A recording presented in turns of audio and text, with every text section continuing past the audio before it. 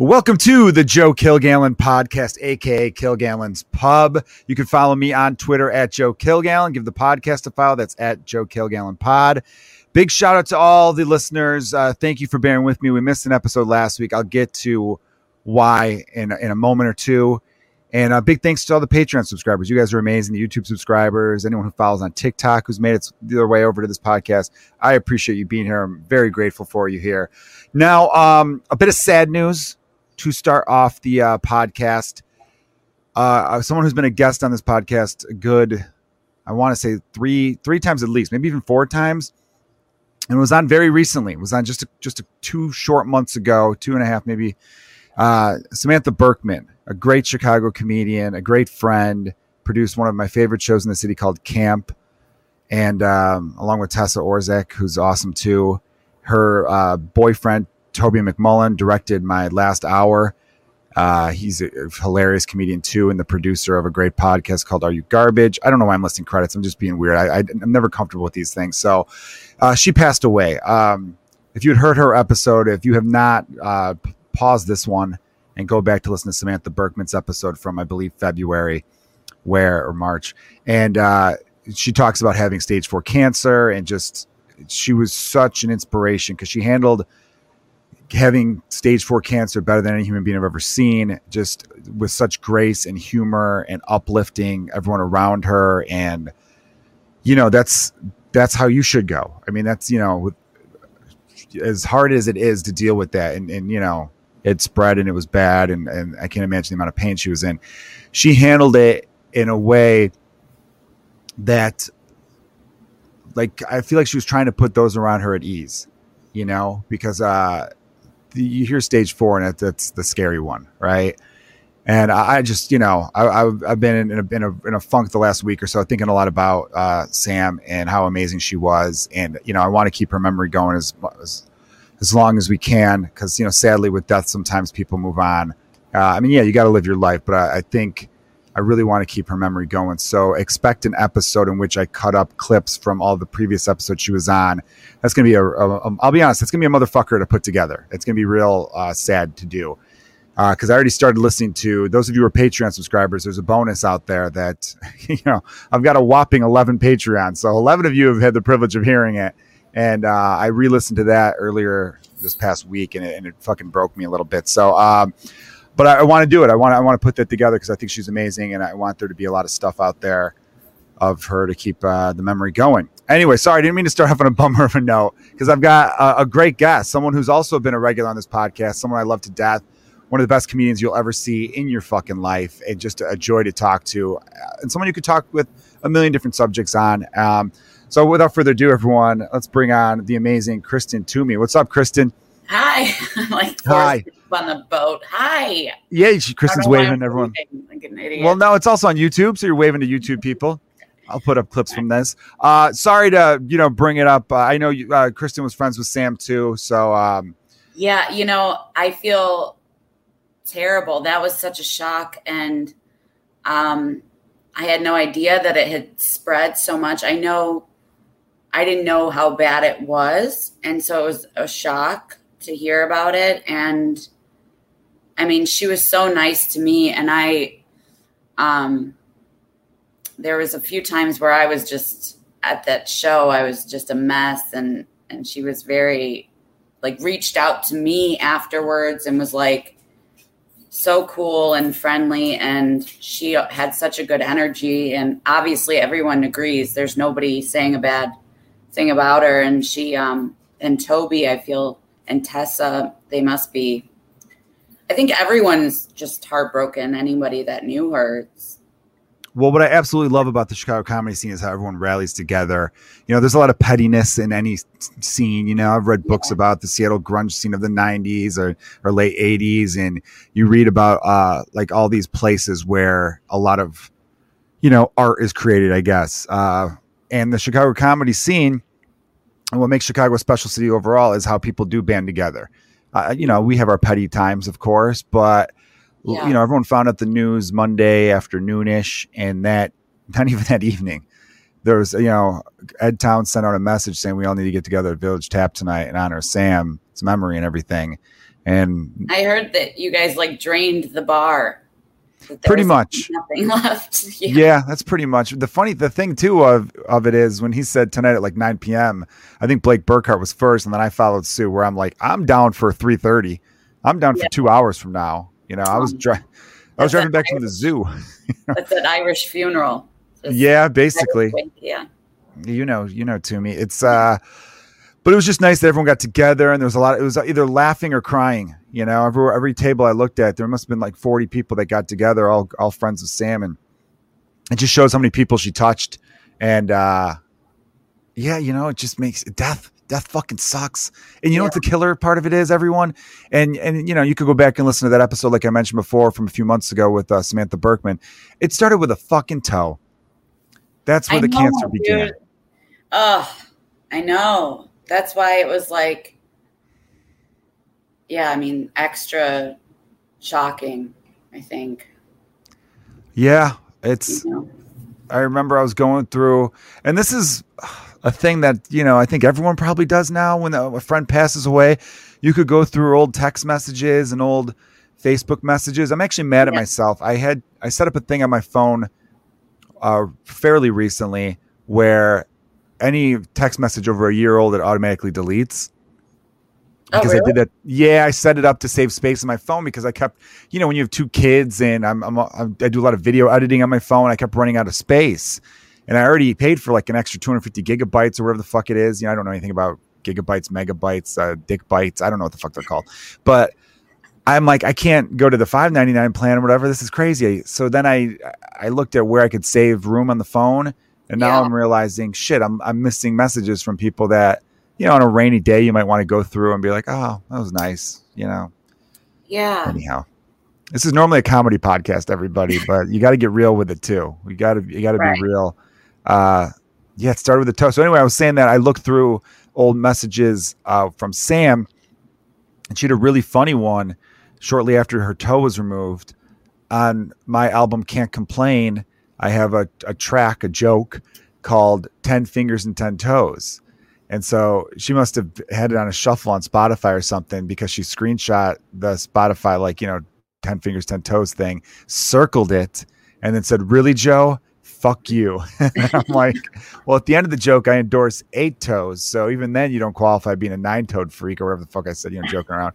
And then she was like, know what? You're dead to me. You're canceled, bitch. Like just the funniest shit. She was such a good roaster. She could bust balls so well. Yeah, you're like that too, to me. I feel like, knock on wood, I hope you never get any big disease, but I feel like you would handle it with fucking, you know, hilarious nature. Yeah, I don't know. I mean, I don't know. I was just saying, like, last night at Laugh Factory, I was talking to a group of comics, and I was saying, like, I mean, if I even hear about, somebody was talking about how they had lymphoma once, and I, like, passed out.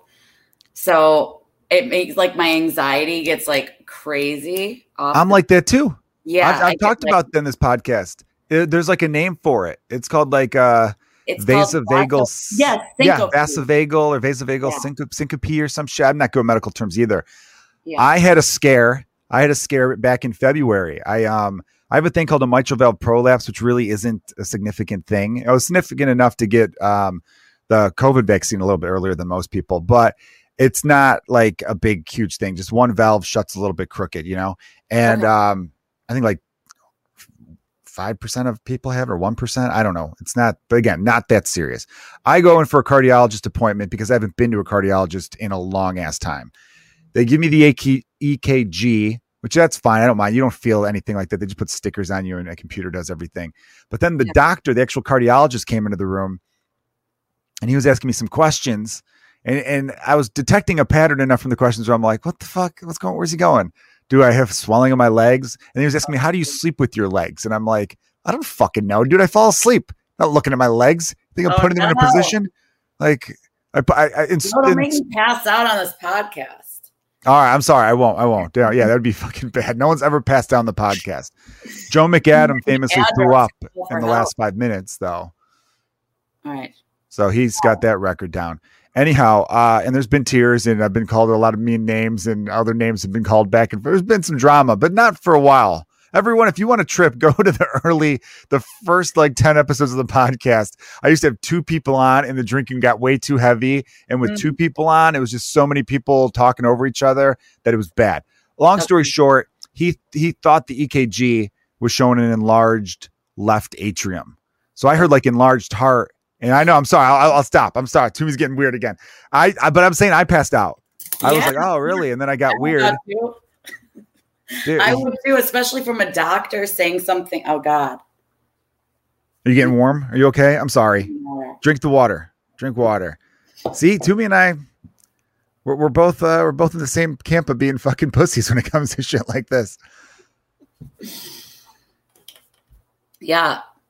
No, all right. I'm sorry. I'm very sorry. It was a great time. I take it back. You would not have handled it well. Samantha Berkman is the fucking superstar in handling that shit. Yes. Unreal. I would not handle it well. Yeah, it's unbelievable. Yeah. But all right. Anyway, we'll try to shift gears here to some more fun stuff. Pull up. Yeah, pull up. We're about to crash.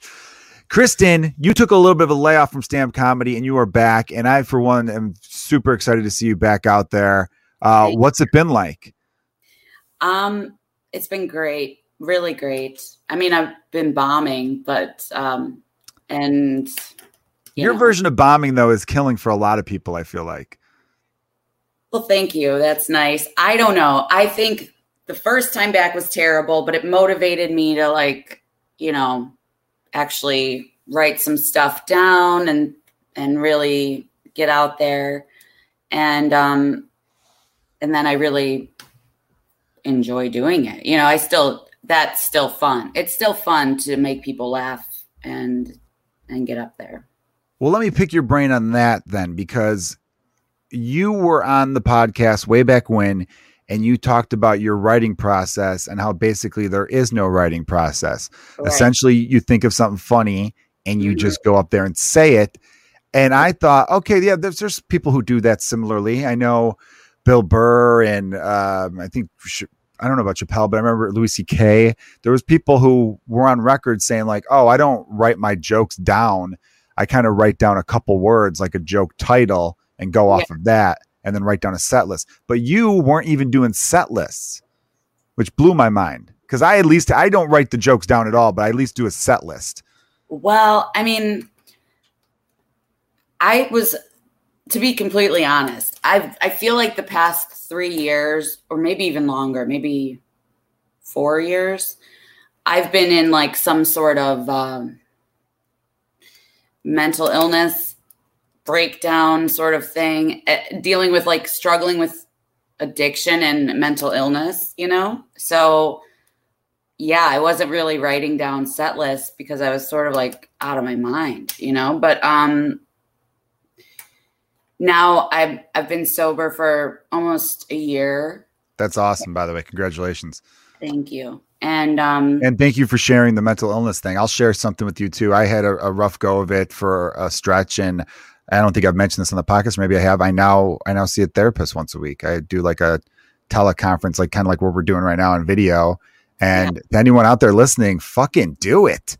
It's been so helpful for me, and I think everyone could stand to benefit from it. For the longest time, I kind of was like, oh yeah, I'll go see, but I was never like that serious because I still had that like idiot Irish brain, where it's like, I don't fucking need help. That's for other people. That's not for me.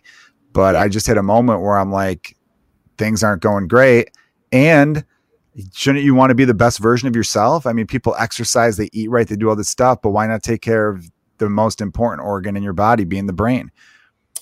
Yeah. And, I like right when I got divorced, I feel like I don't know what the term is. I think it's disassociate or something, like where I honestly thought that I was dead for real for like an extended period of time up until kind of recently. Like none of this was really happening at times, which led to, bad choices and a lot of like confusion, to put it mildly. So, as far as getting help at that point, I went to a therapist, and like his whatever he was saying to me was like feeding into whatever. It just wasn't, I wasn't even ready for that. You know what I'm saying? Like that wasn't even reaching me where I was at. I gotcha. Yeah. But I think now, I'm in a better spot to be open to that. But I think there was such a distrust in everything that, you know, I couldn't trust somebody like that to take what they were saying at face value, I guess. I got that. You're basically saying you were so far down the hole that like you weren't gonna, you know, like who the fuck is this guy? You know, kind of in that mode. Yeah. Now, by the way, thank you for sharing all this. And I think you, every time I've seen you a bit, I'm always excited to see you, but I feel like lately you definitely seem more focused but your headspace that I've noticed is like you're remembering, oh, this is fun. This is stand-up comedy's fun. And I get to do this and this is great. And, you know, we had all these cool conversations where we're like, who are your favorite growing up and who's your all-time favorite of all time and who are your favorite in the scene? And I can tell you're definitely just loving being out and doing it again, which I think is fun. And I think as comedians, we have to remind ourselves that. And that's where Sam was a great example too, because I really feel like she never took any stage time for granted, is that we get to do this thing that's really fucking cool, where we're on stage and people are staring at us and listening to us. And at the end of the day, look, we all want to hit milestones and we all want to advance in our career, but it's the process. It's the ride that's fun, not the destination, you know, which I know sounds like, you know, fortune cookie wisdom. I think because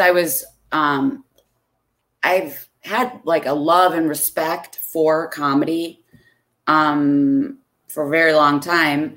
And because I was in that place, I was, you know, like I said, I thought I was already dead and like nothing really mattered. And like, you know, when you're in that mindset, it's like, I didn't respect what I was doing at the time, like I should. And I wasn't, like what you're saying, I forgot how much I enjoy it and how much I value it.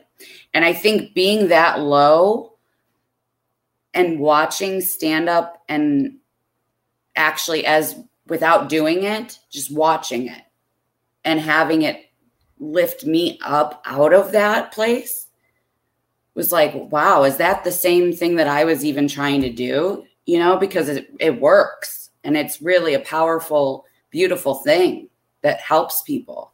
And so it was like, well, if that's what you're claiming you're doing, then you should, I guess, honor that. That's incredible. That's great. Yeah. I love that. Can I ask if you feel comfortable enough when you said you felt like you were dead already? Yeah. In your head, were you just like, this is like a simulation, this isn't real? Did you think you were in hell or heaven, or were you just like, are you saying metaphorically you thought like, I'm not, you know, I don't exist? Yes, to all of that. Yeah. At one point, all of that. Yeah, man, it was, that's very interesting. I would definitely, you know, I've been trying to think about it. And I think it's because, okay, so everyone during quarantine has been isolated, and when you're isolated and all you have is your phone as your only connection to anything else, that's really a dangerous, vulnerable place to be, because the stuff on your phone is, you get down certain wormholes and there's no one around you for me to be like, oh, this is the fifth dimension. And I didn't have anybody to be like, shut the fuck up. Like, no, it's not. This is, you know, Chicago. Like, go home, sit down, like have something to drink and shut up. And I didn't have that for like 3 years. So it was just like slowly altered. And plus I was high, you know, smoking. I didn't have my kids with me. So that's like such a big thing. You know, it's like such a part of your identity was just gone in a lot of ways. I stopped talking to a lot of people that were really close to me, and not having them. It's hard, you know? Yeah, it's such a fucking brutal year. I'm really interested in seeing. Like 3 years. I'm saying. Yeah, and that was like exactly. That So I had a started head start on it, and then the past year was actually great because I was so like, I'm probably already dead, so I'm going to go get a job at a nursing home on a COVID unit, and like no fear about it, very little fear. And that's something I would have never probably done, you know, and that was great for me to reconnect with society in a way. I think that was helpful, very helpful for me, more so than them. Yeah, I mean, did working with, you know, old people, did that kind of like put some things in perspective for you and like help snap you out of it a little bit? It did. It definitely did. I'm sorry I'm saying so much. I didn't even notice. Okay. Well, now you will, and now it's going to annoy you. Just be like me and replace with fuck, you know? I do that a lot. I'm like, fucking, or do I go fucking, what was that fucking? You never do that? Yeah, fucking. Shit. All right. It did help me a lot. They're very, you know, they'll still talk about things like faith, and they've been through so much, and it was new to them because they haven't lived through, some of them probably. No, none of them were over the age of 100, but they've lived through the Depression. They used to make bullets for the boys in the war. You know, they've seen it all. And so they really suffered a lot through this. They were locked up in their room, and I got to go home every day. And I was like, if they can smile in the morning at me, then I need to be able to at least match that energy. And they haven't been able to see their families in person for, you know, a year almost. And yeah, that's been so heartbreaking. So I'm really grateful for that 6 months that I worked there. Yeah, I got a great grandmother's in a home, and yeah, I mean, she's kind of, you know, in and out of like what's really happening and stuff like that, like with like dementia and stuff like that. But it's just, that's brutal. I mean, someone had a tweet, I believe, or maybe it's a stand-up joke. I wish I knew who or where I heard it so I could give them proper credit, because it was really like, oh, that's interesting and kind of funny, in a dark way. But it's like some of these people, they were born in the Depression, and now they're dying during a pandemic. It's like, what crazy dark chapters to open and close your life on. Yeah. Like, horrible. Yeah. So now you're writing, though. You're writing jokes down, because I said you look so much more, but your approach has been like, it feels like a more focused approach, but you still maintain that fucking badass Kristen Toomey. Like, you know, because the way you take the stage, I've always loved the way you open your sets. You go up there with like I'm going to kick the fucking door down type of approach that is so much fun to watch. Thank you. Yeah, I think, you know, when I came back, I was sort of like, I don't know how much longer I can keep doing that and having that same intensity or whatever it is, energy, whatever. You just got to snack. I was about to use one of your jokes out of context, and I feel like listeners would be like, what the fuck is he saying? Kristen, everyone, the last time I did a show with you, I think it was 2 weeks ago, we were at Laugh Factory together. Yeah, you opened by being like, sometimes I like to smack my puss for power. I was like fucking cry laughing. And I know I feel like I've seen you do a variation of that before about like, you know, patting the puss, and it just, dude, the crowd was dying. It was like so like unexpected. Defibrillator. Like the defibrillator.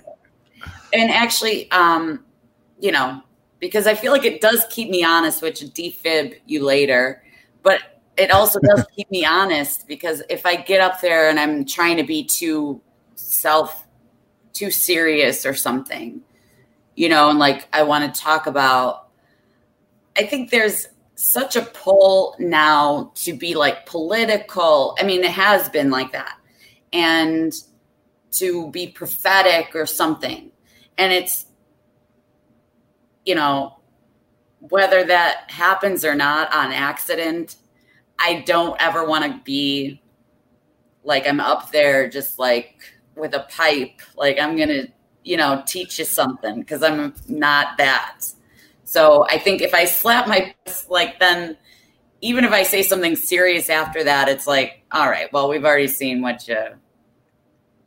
already seen your weirdo and you're kind of ridiculous. I love that. I actually do. I love that, setting that fucking tone early, just letting the audience know this is where I'm coming from. But I almost wonder if I came across some weird videos on YouTube once where the one guy was talking about, like, he was talking about like testicles, and he goes, no, because he was addressing the video to men. He's like, you have to understand, this is where you create life. This is like a life source. So you have to be there. You know, this is a source of power. And he was basically just like, you know, rub them, do this daily. It's part of your, he was trying to do like meditation where it's like as you're meditating, you know, you have one hand on your balls. And like I thought it was like some parody video. I mean, this guy's fucking with me, right? He's making fun of these like meditation guru yoga type people and being like, no. But at the end of the video, I'm like, oh, this dude's totally serious. And then when I saw you doing that video, I'll have to find and send it to you. I think I've seen something like that actually. But is that where you got the pet and the puss for power thing? No, that came. I don't remember the first time I did that, but I think it was because I was following somebody that had a lot of energy, and so, and it was like probably late, and so I think I just made the joke on stage, like, come on, bitch, like you better wake up, like just instead of like slapping yourself in the face. It's like, wake up, you know. Come on, old gal, start getting her going. I almost wonder, man. I've often thought to myself, what would it be like for me as a dude? You can answer from the female perspective, I guess. Taking the stage a little horned up, you know, like say I had like not a full on boner, but say I had like a 3/4 boner, which would be distracting to the audience. For I'm not like throwing out bragging things here, but I'm just saying. You'd see that. You clearly see a 3/4 boner. I feel like even a small dude would probably show. I think, right? Yeah. You'd have to like do the thing where you tuck it up. Oh yeah. You got to do the flip up into the waistband 100%, you know, which feels good sometimes too. But like I've often wondered, what would that be like to take the stage, you know, ready to rock and literally ready to rock? I don't know. I bet musicians have that more than comedians. I think with comedians, like you'd have to be fucking so confident in your material. And I don't even know what that would be like, but I'm going to find out this week. Fuck it. I'm going to time it out. I'm like, when am I going up in 4 minutes? All right. I'm going to run to the bathroom real quick, get a good stroke on, and then fucking take that stage. And if the audience can't handle it, if they can't keep the eyes where the eyes need to be, that shit is on them. I don't know. Do you think you'd be able to have a clear head while you were doing the boner would probably go down fairly quickly once I got into actually performing, because you have way too many thoughts going on in your head. Yeah. For the non-comedians listening, which I hope is the majority of you, we're usually 3 thoughts ahead of the thought we're currently saying. Not always, but sometimes. I try to be as present as possible, but even when you are present in the moment, there's still like a part of your brain that's just a little bit ahead of where the words coming out of your mouth are. So I feel like, you know, I could go up there with one, but I don't think I'd maintain, you know. Yeah. You think you could take the stage being a little bit, wet, I should say. I was trying to think of another way to say it, but there's no other way to say it. I don't know. I think as I get older, it's really unpredictable when that's gonna just happen. But I'm not thinking in that mindset. I'm not trying to be sexy or think of sex at all when I'm doing comedy. Of course, yeah. See, men can get them for no reason sometimes. What? Men sometimes can get them for no reason. When we get older, that goes away. As we get older, I still, luckily, it happens every now and then. But, you know, when you're like a 15-year-old boy, you have a son, right? Yeah. How old is he now? He's going to be 13 in September. Okay. Not to put that in your head, but he's getting no reason boners all day long. all day long. He'll literally be like, what's 8 No. times 9? And then he's like, why the fuck do I got a boner right now? That was my life as a 13-year-old. God, Every dude. I can't handle that. You know what? Real quick on that note, we were at the skate park the other day, and this little girl, and this has happened before, like rode by on her bike and kind of put her butt out at him. And he was like this, you know? And I've seen it happen once already. She's presenting like in the animal kingdom. Right. Yes. So I said, you know, it seems like girls are your age are a little more mature than you. And he was like, yeah. And I said, well, when you see someone doing something like that, just at this age, know that something bad happened to her. And that's why she's doing that. And he was like, oh, okay. And I said, and you should start watching baseball. That's what I told him. That's some good parenting advice, though, giving him that heads up. You know, I like that.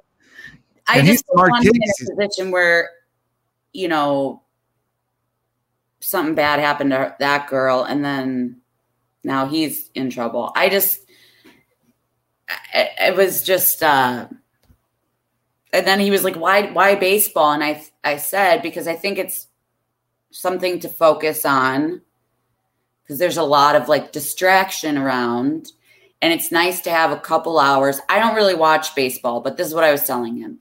It's nice to have a couple hours where you could just focus on a simple but challenging and skilled game where it's, you know, you throw the ball, you hit the ball, you go to the base, you get the person out. And it's just the simplicity of it is probably nice for your brain. That's what I was telling him. And as I was telling him this, there's like, we're driving and there's landscaper that's like gorgeous. He's bald, he's like ripped, and he's sweaty. And I'm like looking at him, and my son's like, Mom. And I'm like, yeah. And he's like, what were you saying? I'm like, I don't know. And he's like, I think it was baseball. And I was like, okay, yeah, well, I need to watch it too, apparently. I need to get some baseball. We're going to go to a game, I think. I had that happen on Sunset talking to Godfrey. I don't know if you met him. He's a really funny comedian. Yeah. We just showed up together. Oh, cool. Yeah, we were on a show at Hollywood Laugh Factory together when I was living in LA. And we were just talking about like women and being like the distraction of like, because I think there was like some really like model looking women in the front row at the show or something. And as we're talking about something, I go, for some reason I thought I could give like, oh, here's the way I try to approach it. Like I'm some expert on like avoiding distraction. And as I'm saying that, some beautiful woman walked by, and I literally turned and followed her. And then when I came back to it, he was like, you motherfucker. And he just started like laughing at me. I'm like, oh shit. What were we talking? I literally just completely went blank on everything. And the funny thing is I went blank on the exact subject we were talking about because I got distracted. And so I'm right there with you, Toomey. It's happened. But you got a smart kid though, because he's self-aware enough to notice when his mom's giving someone the eyes, and he's self-aware enough to be like, oh yeah, these girls are more mature than I am. Because I feel like when I was 13, if someone would have said, oh, they're more mature than you, I'd be like, fuck you. No one's more mature than me, you know, because I was a dipshit. But your kid's at least like, oh, no, yeah, these girls are a little bit much for me. Yeah. You know, he's still, the kids on his block are maybe a year or two younger, which is nice. So he's very into like playing outside, riding his bike, things like that. It's great. I mean, dogs making noise. And this girl, and this is the second girl, where it's a different vibe, you know? And I can tell that we talk about girls, and he's like, I'm not interested in them yet. So yeah, I just wanted to kind of address it before and just let them know that if they're doing something like that, it's been, because when I was that age, my friends were sexually active at 13. You know, I wasn't. I was sort of like the tomboy for the longest, still probably. And, but I remember that being happening. So I'm like, he's not ready. He's not that type of kid. Yeah, which is good though. He's 13. He's so young. When I was 13, I was not sexually active, but I did finger a girl at the Burger King on Milwaukee Avenue. Your dog fucking loved that. Hey, thanks, champ. I appreciate the support. I love it when a dog's like, that was a howl that was like, he was proud of me, you know? So good boy. What kind of dog do you have? Oh my gosh, hold on. Maple. Hold on. Is it a girl? Maple sounds like a girl name. Yeah, girl. I've got a girl dog too, Holly. She's a badass bitch. She's a 3-legged pit bull boxer. I got a boxer lab. I love those breeds. Yeah. Pit bulls are great too.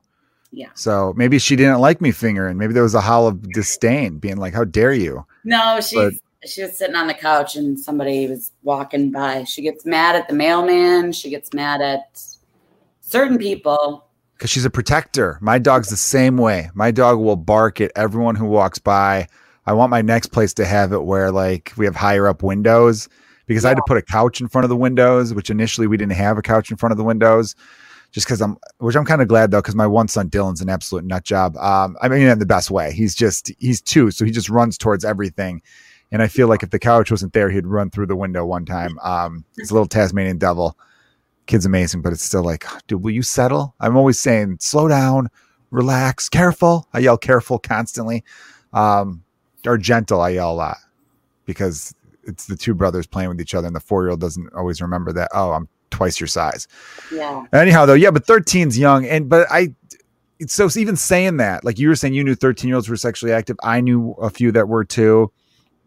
I mean, I was getting the stinky finger, and like, so things don't change. It's still the same. I actually read that teen pregnancy is actually way, way down, which is a good thing. You know, I think people are being smarter about it, but I do think you're onto something where if a girl at 13 is, you know, that's young, that's pretty young to be like, here's my ass, and showing the ass like that and kind of popping it out there a little bit. Clearly she's looking for some kind of attention that she's not getting from someone, or she, you know what I mean? Like that's, you know, like you've been groomed to do that, or even whether it's by your phone or TikTok or your family or whatever society, whatever your algorithm is.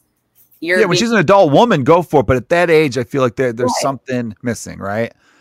Well, and I think, yeah, I mean, it's, and you're right about the algorithm thing. There's definitely some scary stuff to that. It's scary, you know, and it is scary, and you don't know if it's her parents or her family or if it's on her phone, but whatever it is, it's like she's looking up, whoever she's looking up to, that's the type of stuff they're doing. And he's not. He's watching fishing TikToks, gamer YouTubers, and thank God. Well, that's where TikTok's actually kind of cool, is they'll show you more of the stuff you like. So that girl probably, if she's getting her influence from TikTok, which who knows, she's probably getting a lot of those dances, and it's getting shoved in her face, which is bad. Where he likes one fishing video, and now it's a bunch of fishing videos. Because I was kind of a Marvel fan. Like, I loved the movies. I started seeing a few videos on TikTok where people like made their own little montages of like Iron Man or Captain America or something. And then I was like, getting into all of them. And then I started following accounts where they take deep dives, where they're like, here's what this meant in this issue of the comic book and why it's going to play into this next movie and all this kind of really nerd shit, to be honest. And they just keep showing me those videos, so I'm even more into it. So I really feel like that's, if you like good stuff, and not to say that you can't enjoy those dance videos, but if you're just at an impressionable age, you might get the idea in your head that like, oh, I want 100,000 followers too. And that's what this woman does. And who even knows if she's a woman? She could be a fucking 16-year-old. Because sometimes it is kind of creepy. Yeah. The videos they show of these girls where you're like, you know, you'll watch one. I'll be honest, as a guy, you're watching one and you're like, because they just pop up. You're not like seeking them. Right. And you're like, oh, wow, look at this. And then the pans up to her face and you're like, and then you turn the video because you're like, Jesus Christ, you know, the way the video angled, you're like, oh, this is a woman.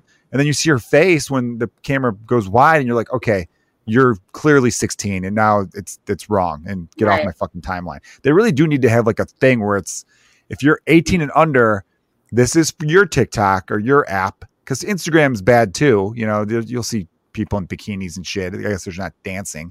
Anyway, though. Whatever it is. I mean, I don't really watch any of that stuff, you know, but I know it's out there. I don't, like I stopped watching porn like 3-4 years ago because I gave it up for Lent. Oh, good. In December. I went porn free in the month of December. That's good. Yeah. Yeah, I feel like I didn't stay off of it. That's another thing for adults. Sort of the same thing. I think you desensitize yourself, and it's like you up that ante all the time where it takes so much. And I saw some video. I think the last time I watched it, it was like at some point it was obvious that the woman either didn't want to be there or didn't know that she was there. You know what I'm saying? Yeah. Right. That's bad. Right. And I was like, okay, what am I a part of here? So that put me off of it. And then you don't really need it either. Like you have a brain and imagination, you know, that's just, it's sort of like the fast food of masturbating. It's like, it really is. It's like that's fun. No, you're right, but I'm laughing because it's a fucking. You're so right. It's funny. That's truth. Like constantly eating Big Macs and shit, and then you feel gross after it, you know. And I think it's just really bad for everybody. And in a lot of ways, like fast food, it's so many choices. Bigger problem as well, like as far as human trafficking and things like that. Yeah, I don't even, if I come across a video that looks like any kind of like bondage or the guys treating the women like shit, I just go, no, I can't watch this. And in my head, I'm like, it's fucking 2021. How are they even still making videos like this? Or at least, everyone's got their kinks, I guess, and their fetishes, but yeah, some of it's too much. Yeah, because it makes you think I'm fucking boring. If this is what the world's into right now, I'm boring because I don't want any of that. I don't want any of that garbage. I saw a TikTok video once where the woman, like, she was super attractive, of course, and she's like, if you had me for 24 hours and I couldn't say no, what would we do? And I commented, I would ask why you couldn't say no. What the fuck's going on? Does someone have your family? Is there some kind of like kidnapping and you have to do whatever the person says? Blink twice if you can't. Like, that's creepy. I don't know. I think she probably meant like, I will do whatever you want. But like just the way it was phrased, like you had me for 24 hours and I couldn't say no, what would we do? I'd be like, why can't you say no? You should say no. Right. I might ask you to do something. I might ask you to lick my armpit. That should be a no. You should strongly say no. By the way, I'm not into that. Don't be spreading rumors that Kilgallen likes his armpits licked. It's fucking gross. I don't even like my armpits touched. So even by myself, man, thank God, like deodorant, it's like a stick. Imagine if you had to put deodorant on like in your hand, you touch your own pits. It's disgusting. I think armpits are fucking gross. But I used a Secret bottle. Okay, so I had a stiff neck and shoulder. And the Secret deodorant with the blue with the rounded cap? Yeah. pH balanced enough for strong enough for a man, pH balanced enough for a woman. Secret. It's great. Right. I've used it before in a bind. I was driving and my neck was hurting so bad, my shoulder. And I got that out of the middle thing in my car. And I was like just beating myself with it and massaging myself with it. And it worked really well. I was like, that's the secret. This is also a massager. That's why they have the cap like that. See, okay. See, the cap was kept down. I thought you had you're like rolling it all over your back. And I'm like, you got deodorant flakes just going off your spine. That's weird. No. The cap is like hard and rounded. And you can really get in there and work out like a kink. Yeah.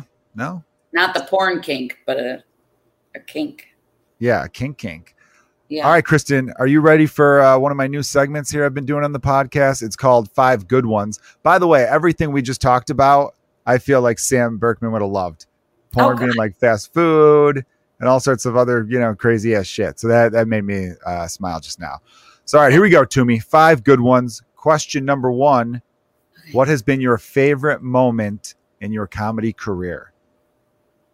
In my career? Yeah, in your comedy, like that, your favorite moment that you've experienced since you've entered the world of comedy. And I know it's a tough one. So, Well, the flyer for it just came up the other day on Facebook, and I would have to say that it reminded me that that's probably at the Turnbuckle Festival in Iowa. It was at Codfish Hollow, which is a barn on a farm, and we did mushrooms. It was in 2017 or 2016.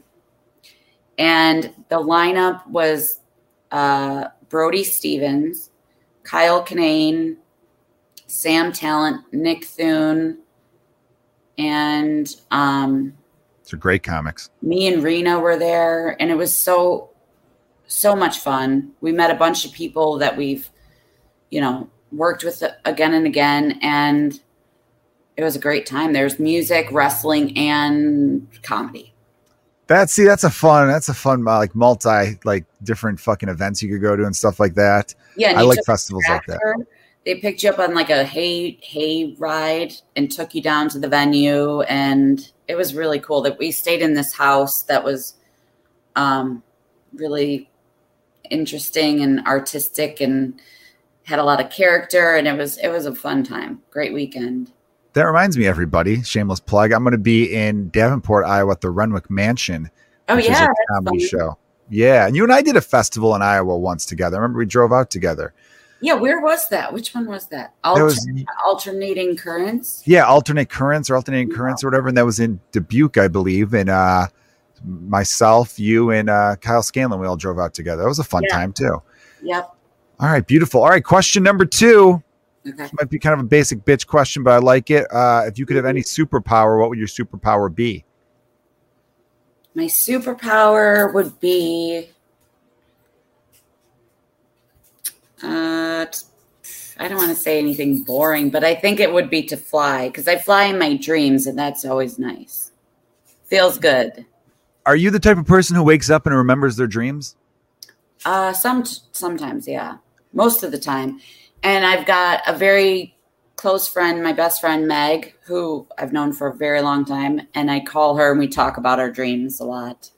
If it's an interesting one, we will. Can she analyze people's dreams? Do you know anyone who could do that? We try to do that actually with each other, but we don't have any expertise or anything. We're not like trained. Every now and then I have a dream. Yeah. Some people might be trained in that world, or they read a book or two on how to I bought a book. I can't even find it. It was like interpreting your dreams or something. I was like at a dollar store. So who knows if it's any good. Yeah. And I'll wake up and for the most part, remember my dreams, but I've sometimes have a recurring one where I'm back in my old neighborhood in Chicago, which is funny because I only live like 3 miles from that neighborhood now. So it's not like it's this weird foreign place to me. And then there are times in the dream. So I'll be like within that neighborhood, running around, going down certain streets, and then turning where another street should be, but it's a different street. And I'll realize I'm in a dream. I'll have that sometimes where I realize I'm in the dream. Yeah. And then I kind of wake up. It's like lucid dreaming, I think. Lucid. I've had that too, where I was in a good stretch where I would wake up where I'm like, damn it, I was enjoying that. And then I was able to go back into that part of the dream. Like I'd fall back asleep and go into it, which is something I've only been able to do a few times, but I would like to. I know there's people who like teach that in a way. So I'd like to get on board with that because that sounds pretty interesting. Yeah. I usually dream about the same place I grew up too, or Chicago. Sometimes I'm flying around. Yeah, I've had some LA dreams recently, which is weird because I had a strange relationship with living in the city of Los Angeles. It's so different than Chicago that literally my first couple of years, I felt like, do I even live here? Or is this just a long vacation? This isn't a place people live 80 degrees every day. It's strange. I don't think I could live in LA or New York.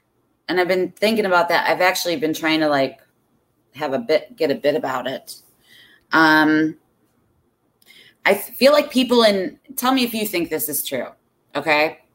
I feel like people in New York are afraid to look like they care, like they give a shit, even if they might. And in LA, I feel like they're afraid to look like they don't give a shit, even if they don't. Yes. And I feel like in Chicago, it totally depends on whether we like you or not, if we give a shit about the issue. It's very like, I don't know. I think that's what it is. No, I think you're definitely onto something there. LA, though, it's been a big shift. LA kind of follows whatever the mainstream type of wave is on a subject matter. Because as America's gotten more political with like 24 news networks and social media, of course, is crazy with it, LA followed suit. Because when I first moved to LA in 2014, it wasn't, it was more political time than maybe 2004 or something like that. I don't know. But so many of my LA friends, they didn't know who the fuck the mayor was. They didn't give a shit. Where Chicagoans, if they want to be like political in a weird way. It depends if they care. You're right. Do you give a shit? But I remember thinking to myself, well, I met people who moved to Chicago and 18 months later were like, I'm not fucking voting for that guy. We need this person in charge and we need to take better care of the schools and we need to do this. And I'm like, you have no one in the schools. You moved here 18 months ago. You might be gone in another 18 months. Come on. You're not fucking from here. Why do you give a shit? Like when I moved to LA, I didn't give a fuck about local issues until maybe they started affecting me a little bit with some stuff. But for the most part, I'm like political issues in the sense of like Lori Lightfoot or something. Although I will say you're correct about that. Everyone I know and live near, by the way, I told my neighbor to go fuck himself. Like we got into a fight. So it's really awkward because it's right there all the time. But he had a dog barking in my face. Anyway, everyone hates or has a strong opinion about the mayor, which I don't know if that's like that everywhere else. Yeah, I mean, maybe I'd have to ask listeners all the time. And and Daley was the same. Rahm was the same. Chicago's the fucking mayor's fault. The mayor, as we would say. Yeah, they put it on the mayor. They put it on the mayor a lot. So. But you're dead on. Every New Yorker I know kind of gives that. I don't fucking care. And LA, it's like, we need to do this. We need to do that. There is like that sense of they care. They don't want to look like they don't care. They don't want to look like they don't care. It doesn't mean, and what I'm saying is I think human nature is like, we all care a certain amount. But I think the perception is like, they're terrified to look like they don't care enough, about everything. You have to have a comment about everything. You have to be, say the right thing all the time about every topic. And I don't think that's realistic. I don't think that, either way. And I also think not giving a shit about anything isn't realistic either. Yeah. I was a guy forever that wore Chicago on his sleeve. And I love Chicago, but I'm definitely going to try to downplay it a little bit when people are like, you're Mr. Chicago. I'm just gonna be like, I didn't choose to be born here. It so happens I'm from here. I think it's a great town. I love living here for the most part. Yeah. But sometimes Chicagoans, we do need to tone it down a little bit because we are known for, I've seen it in a lot of different places where it's like, no one will ever love anything as much as people from Chicago love telling people they're from Chicago, like that sort of thing. Because look, there's more to you as a person than where you're from. I get annoyed by that as well, which is why I don't even mention anything about where I'm from ever on stage. But until this thing that I was saying, because I don't anymore. I used to though. And anytime I hear somebody talking about the pizza or any of that shit you hear all the time, I'm like, ugh, I don't want to. I'll turn it off or like leave the room or whatever. I just. You're over it. All right. I agree. I agree with you. Question number 3, which U.S. president would you want to go down on you? Oh, geez. Bill Clinton, obviously. Definitely Bill? No. No, Epstein Island ruined that. Oh, yeah. You know what? And in hindsight, the way everyone treated Monica was so shitty that. True. That was terrible. I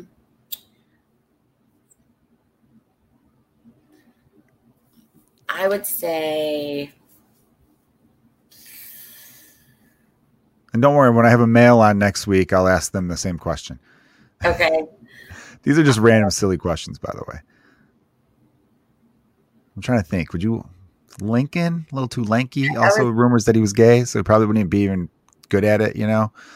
Right. You think Lincoln was going down on Mary Todd on the reg? Probably not. No. Although he'd tickle you with that chin hair. I feel like maybe if you work that in there, it might do some wonders, perhaps. Just say Nixon so we can move on to the next question. I was thinking Nixon, like, oh yeah. No, I would say Washington.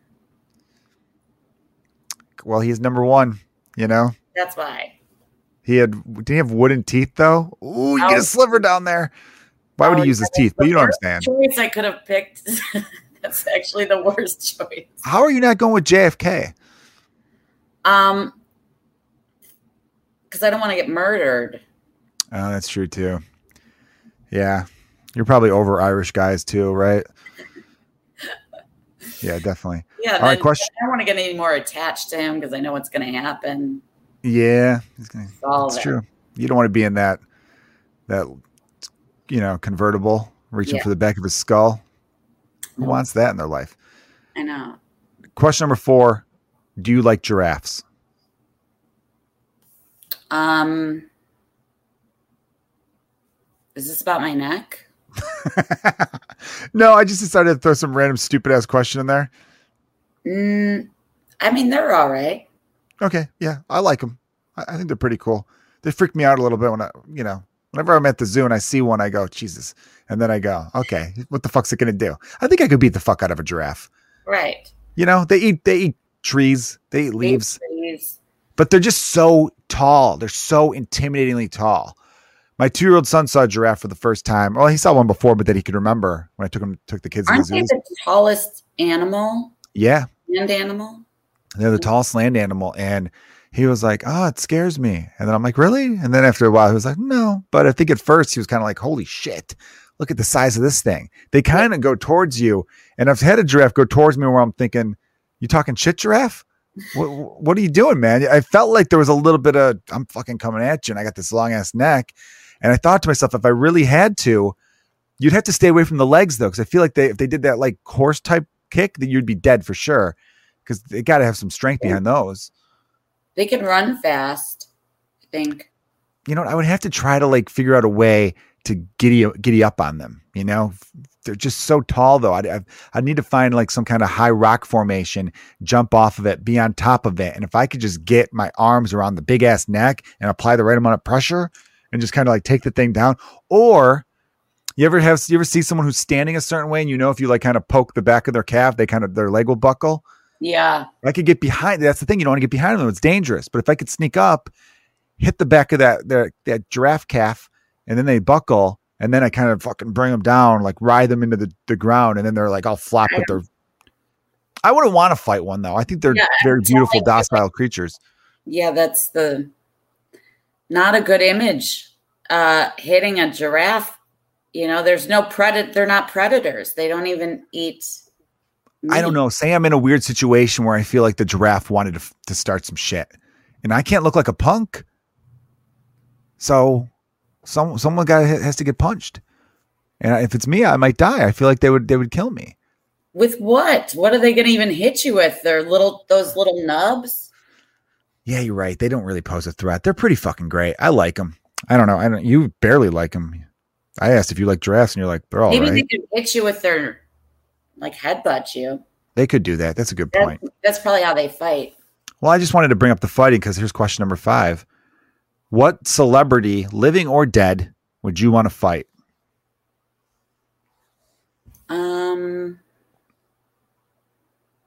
It's a tough question, right? Yeah. There's probably so many out there. No, there isn't. There really isn't. Yeah, you're not a violent person. What I like about you though. You can be, but it's usually for good reason. It's usually like we're in a public place and there's someone else being a prick to everybody, and you're like, I'm gonna fucking throw my beer in this asshole's face to tell him to settle down. Which I like that about you. But even sometimes I don't even do that when it's like I probably should.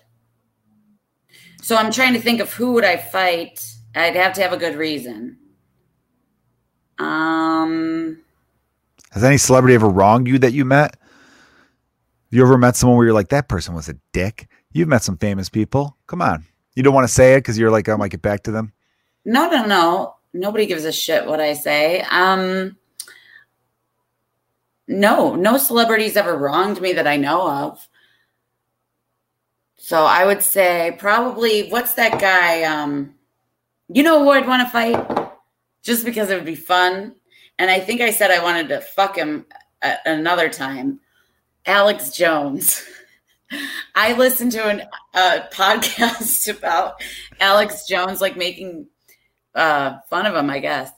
But I don't believe everything he's saying, but I think he's fascinating. And he would be somebody that intense sort of reaction, I think that could get out of control. I think that could lead to a fight. But it would have to be like something like that. Okay. Energy. So it's that energy that made you thought I would like to bang him maybe? I don't know what it is. I think it's just such a bizarre energy. I don't know how to deal with it other than I think if I was going to fight someone and he's the first person I would think. He would be fun to fight. I agree with you. I'd kind of I wouldn't mind knocking him out. My ass for sure. I would not be able to win. He but seems like he doesn't seem particularly tall, but he seems big. Yeah. Big shoulders on him. I think it'd be a good story. It would be a great story. The sexual part, I think you might want to talk about with a professional about why you're into Alex Jones sexually. I'm giving you shit. Not really. You could be into whoever you want to be into.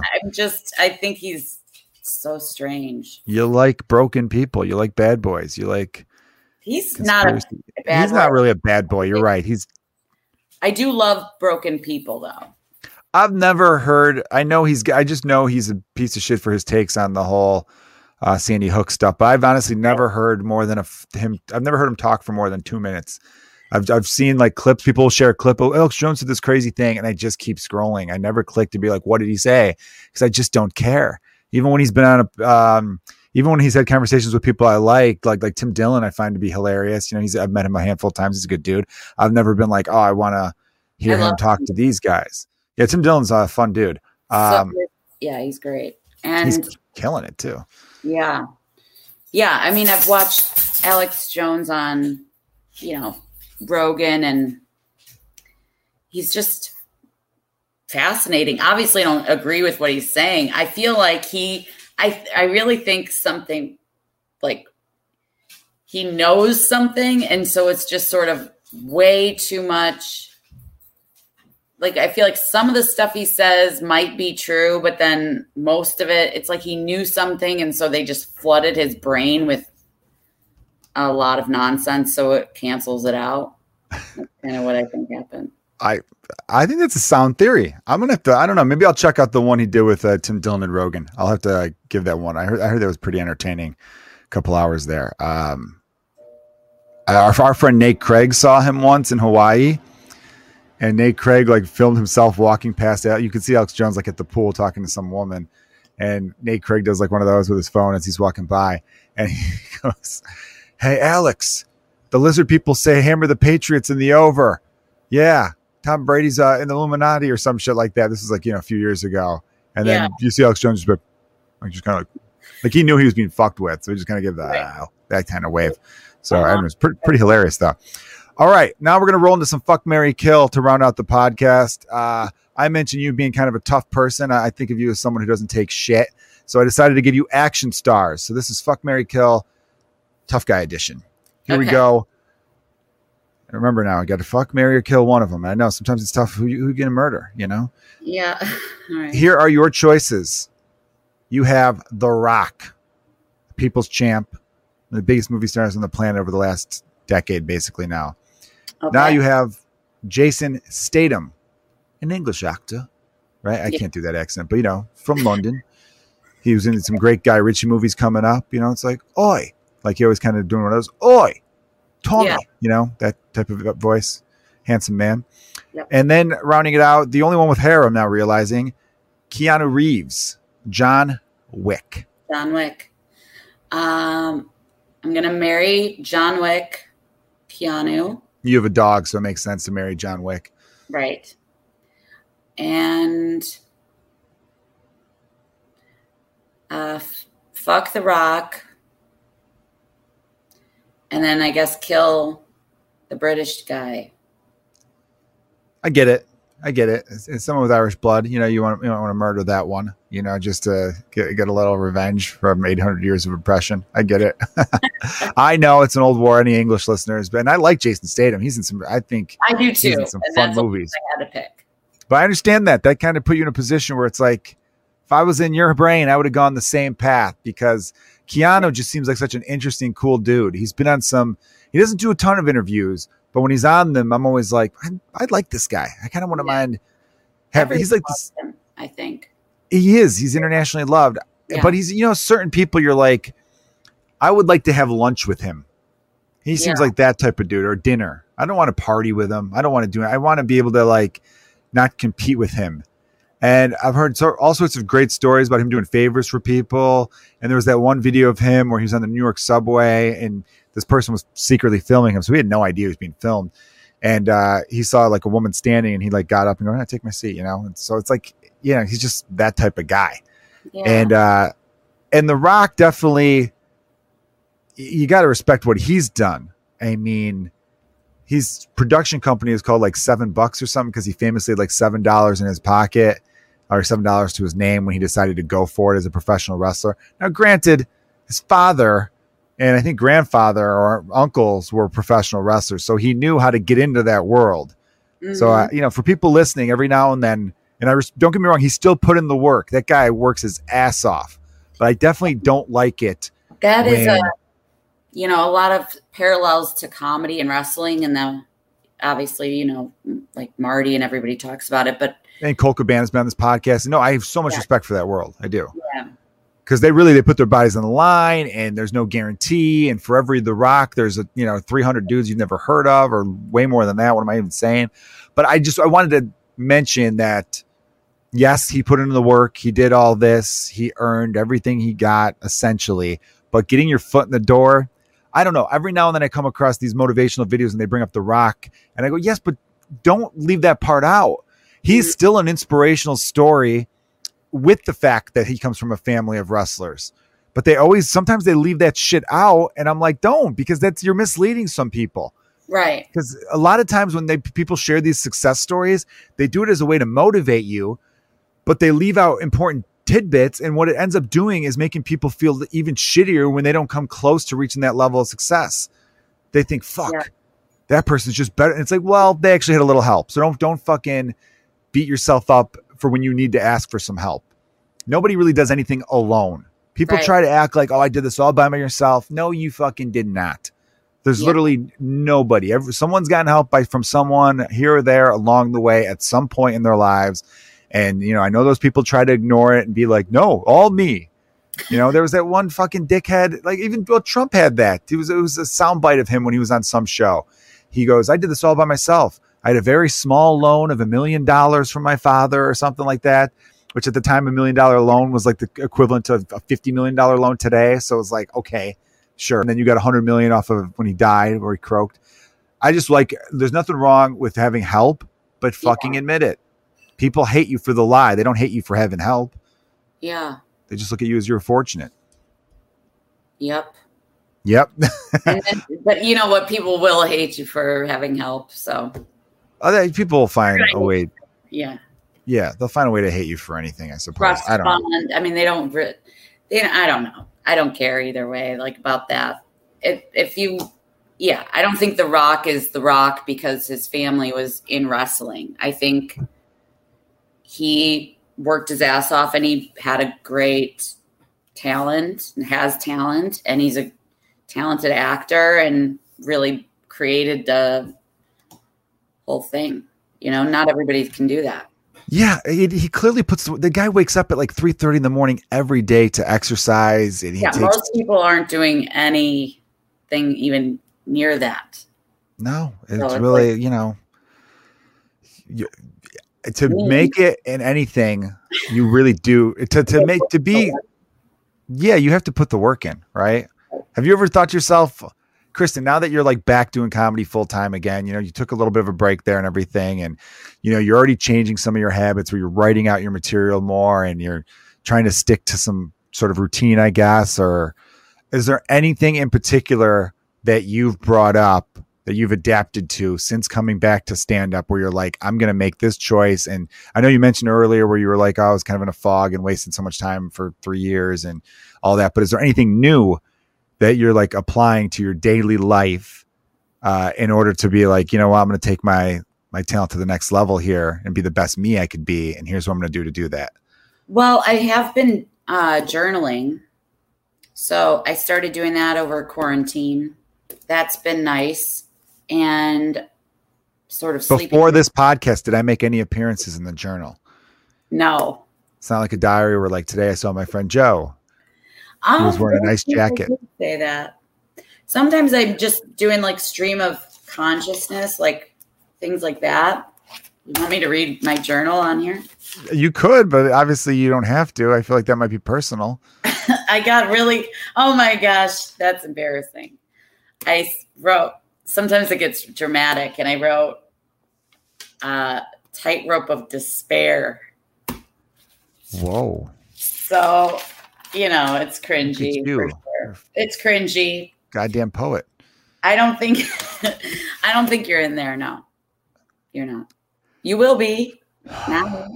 Great. Good. Because that's just my dream, to be in everyone's journal, because I'm fucking conceited. No, I was just all kidding around, of course. I have incels. I wrote about incels. Virgins, essentially. Yeah. They renamed themselves incels because that didn't sound as bad to them as virgin. But they're fucking virgins. And it's okay to be a virgin.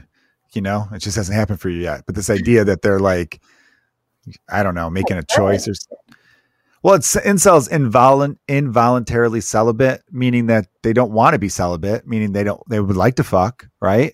Is that what it means? Yeah, I thought it meant they're in your cell phone. But either way. Shut the fuck up. Did you thought incel meant in your cell phone? Yeah. Hold on. Let me get you know what? We got the internet here, people. I'm going to type in incel. Right. Involuntary celibate. Makes sense too, but actually both ways make sense if you think about it. It does. All right. Incel definition. Let's get the correct definition. A member of an online community of young men who consider themselves unable to attract women sexually, typically associated with views that are hostile towards women and men who are sexually active. Yeah. So again, fucking virgins. They're, you know, that's just, they rebranded virgin. Yeah.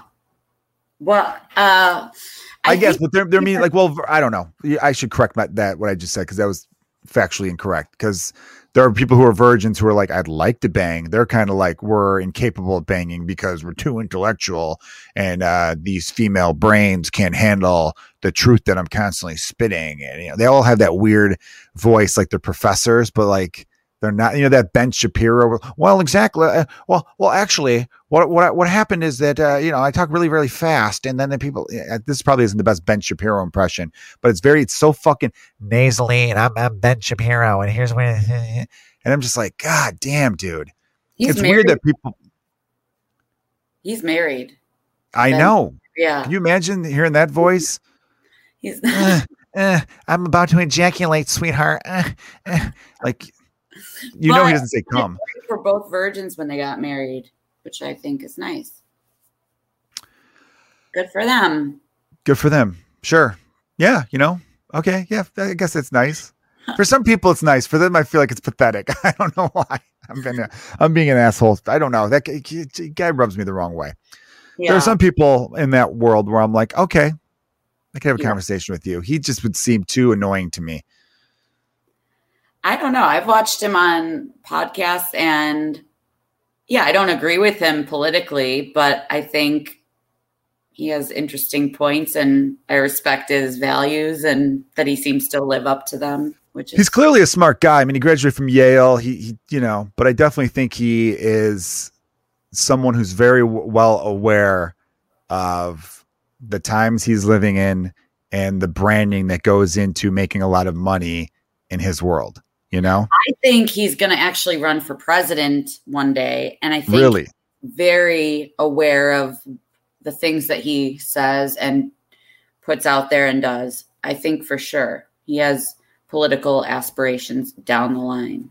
How old is he currently? I have no idea. Yeah, who cares? All right, Kristen, it has been an absolute joy podcasting with you again. Thank you. So tell everyone where they could find you and all that good stuff. Online, I'm mostly. No, your address. Tell them your address, Kristen. It's the fucking, no, we have online. Tell them where they can find you. You go online? Yeah. Dox myself. I'm at Kristen Toomey on Instagram, and then I'm headlining Lincoln Lodge in Chicago the 4th and 5th of June. And I'll be around town popping into shows. And I'm booking now through the fall. So hopefully get more dates. I have no doubt that your calendar will fill up because you are a tremendous comedian and you're a tremendous person. Thank you for being open and honest with some shit that's been going on. And everyone definitely, go. There's a great YouTube video of Samantha Berkman singing a song called Miss Ohio from like 2015. And I've never seen that side of her before because I just know the fun, silly, telling jokes version of Sam. I knew she was a very good singer and I knew she played guitar, but I just never, this is like a real performance and it's fucking amazing. It's great. So everyone, and be on the lookout. I'm going to try to put together an episode of like funny clips of Sam and everything like that. We'll see if I could, get it done and all that kind of shit. Anyway, yeah, not to, I started the show on a bummer. Might as well end it on a fucking bummer, right? It's not yeah. It's not a bummer because we're celebrating a great person. So that's how I'm going to spin that. All right, everyone. Thank you very much for checking out the Joe Kilgallen podcast. Please subscribe on YouTube. Join the Patreon. There's tons of great content there. You can go back and listen to so many episodes. A lot of bonus stuff and some blogs that I've written and some other just fun stuff. So definitely check that out. Tell your friends. I've got 3 albums on Apple and Spotify they could purchase and subscribe and write a review, I guess. I haven't told anyone to write a review in forever. I'm also the host of a Cubs podcast I just got hired to do called Locked On Cubs. So if you know any Cubs fans out there or baseball fans in general, send them that way. Locked On Cubs, part of the Locked On Podcast Network. You guys are the best. Thanks for listening. And Kristen, thank you for being on the podcast. Cheers.